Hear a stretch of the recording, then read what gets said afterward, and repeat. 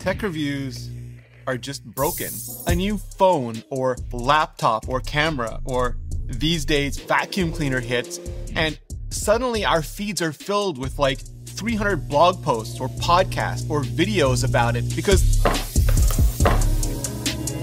that's when a company agrees to give a reviewer early pre-release access to a product in exchange for the reviewer agreeing not to release anything about that product until a predetermined date and time. And ostensibly, originally, that was to make sure the reviewer had enough time with the product to draw an informed opinion about it, but mostly to make sure newspapers had enough time to file and edit and physically print and ship and sell all of the reviews without anyone having to worry or stress about anyone else trying to just sneak an advantage by publishing early just to be first. There were also very few embargoed reviews for any product back then. Famously, only 4 outlets had the original iPhone at launch. Smaller papers would follow along eventually, and magazines, which took longer to publish back then, but some also took longer to review. It wasn't uncommon for the big publishers to have full-on labs where they had dedicated teams run products through a gauntlet of tests. That was about it. Then, the internet happened. Bloggers and podcasters and video creators, a few from traditional media and journalism backgrounds, but most just ready to tear all of that down and flip it all around. And some companies adapted really quickly to that. Others just excruciatingly slow. Some of those companies only, or at least initially, cared about the numbers. How many hits your website got, how many downloads for your podcast, how many subs or views for your video. And if you hit whatever industry threshold that they considered important enough, you were in. That was it. And this was especially true if they had big PR teams or a mix of external or internal PR or local PR trying desperately to manage the expectations of a headquarters outside the US. But others only cared about the person, and it didn't matter how many hits or downloads or subs or views, just the vibe, the relationship, and the specific audience they wanted to reach or influence in the way they wanted to reach and influence them. For even the biggest companies in the world that still somehow had tiny press teams, being hyper selective and going deep rather than wide was the only way that they could work. And of course, when a company is doing well, they can afford to be way more selective and harder to reach because everyone is desperately trying to reach them. And when they're not doing so well anymore, they become a whole lot more generous, desperate on their side even, because no one is trying to reach them anymore. And embargoes are also starting to get just weirder.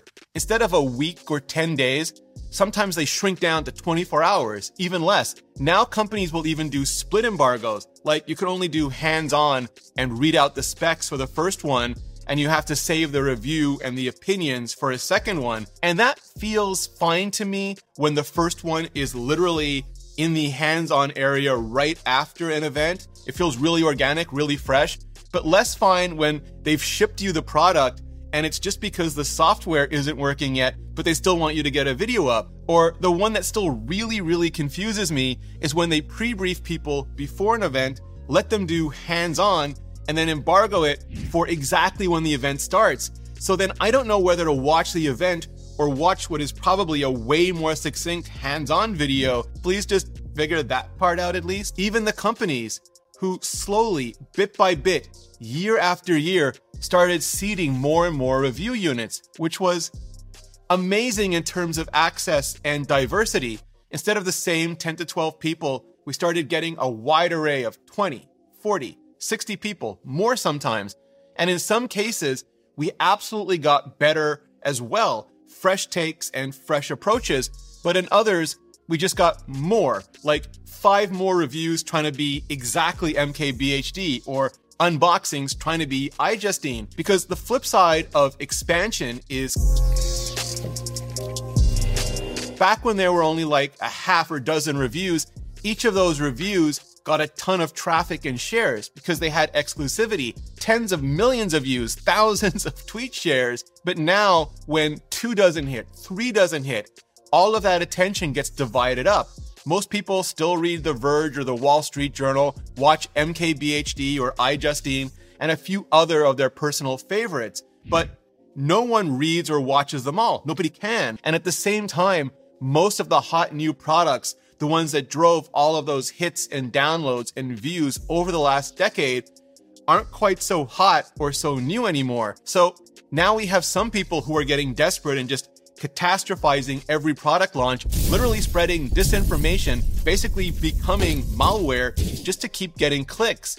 And see my toxic benchmark culture video for a lot more on that. But also, we still have a lack of real innovation from pretty much everyone involved, companies and reviewers, myself very much included, because there are new formats and new versions of the classics popping up all the time.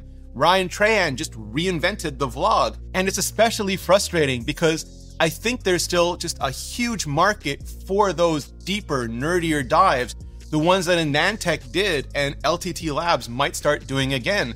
Literally remove the rage bait and focus on the facts. Also, day in the life as well, like Unlocker does, or like Jacqueline started doing.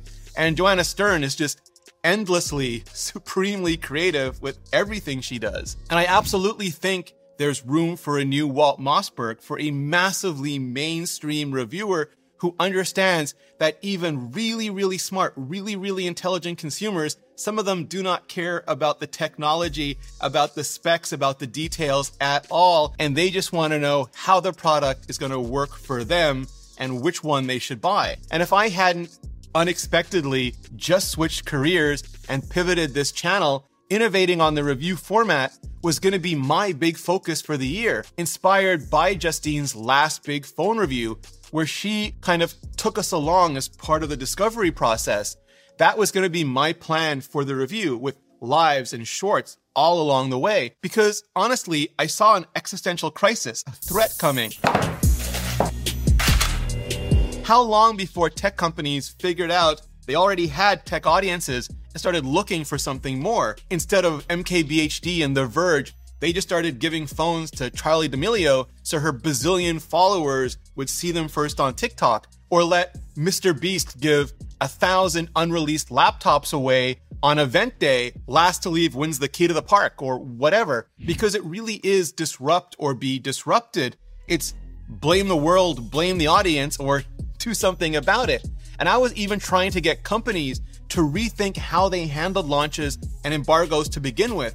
Instead of providing samples and mandating utter silence for a week, why not just open everything up, blow everything up immediately, let everyone bring their audiences along with them for the ride, not film or photograph the first unboxing, but go live with it, post shorts and get feedback during the testing, field questions in real time, let the audience be part of the process, not just the final product.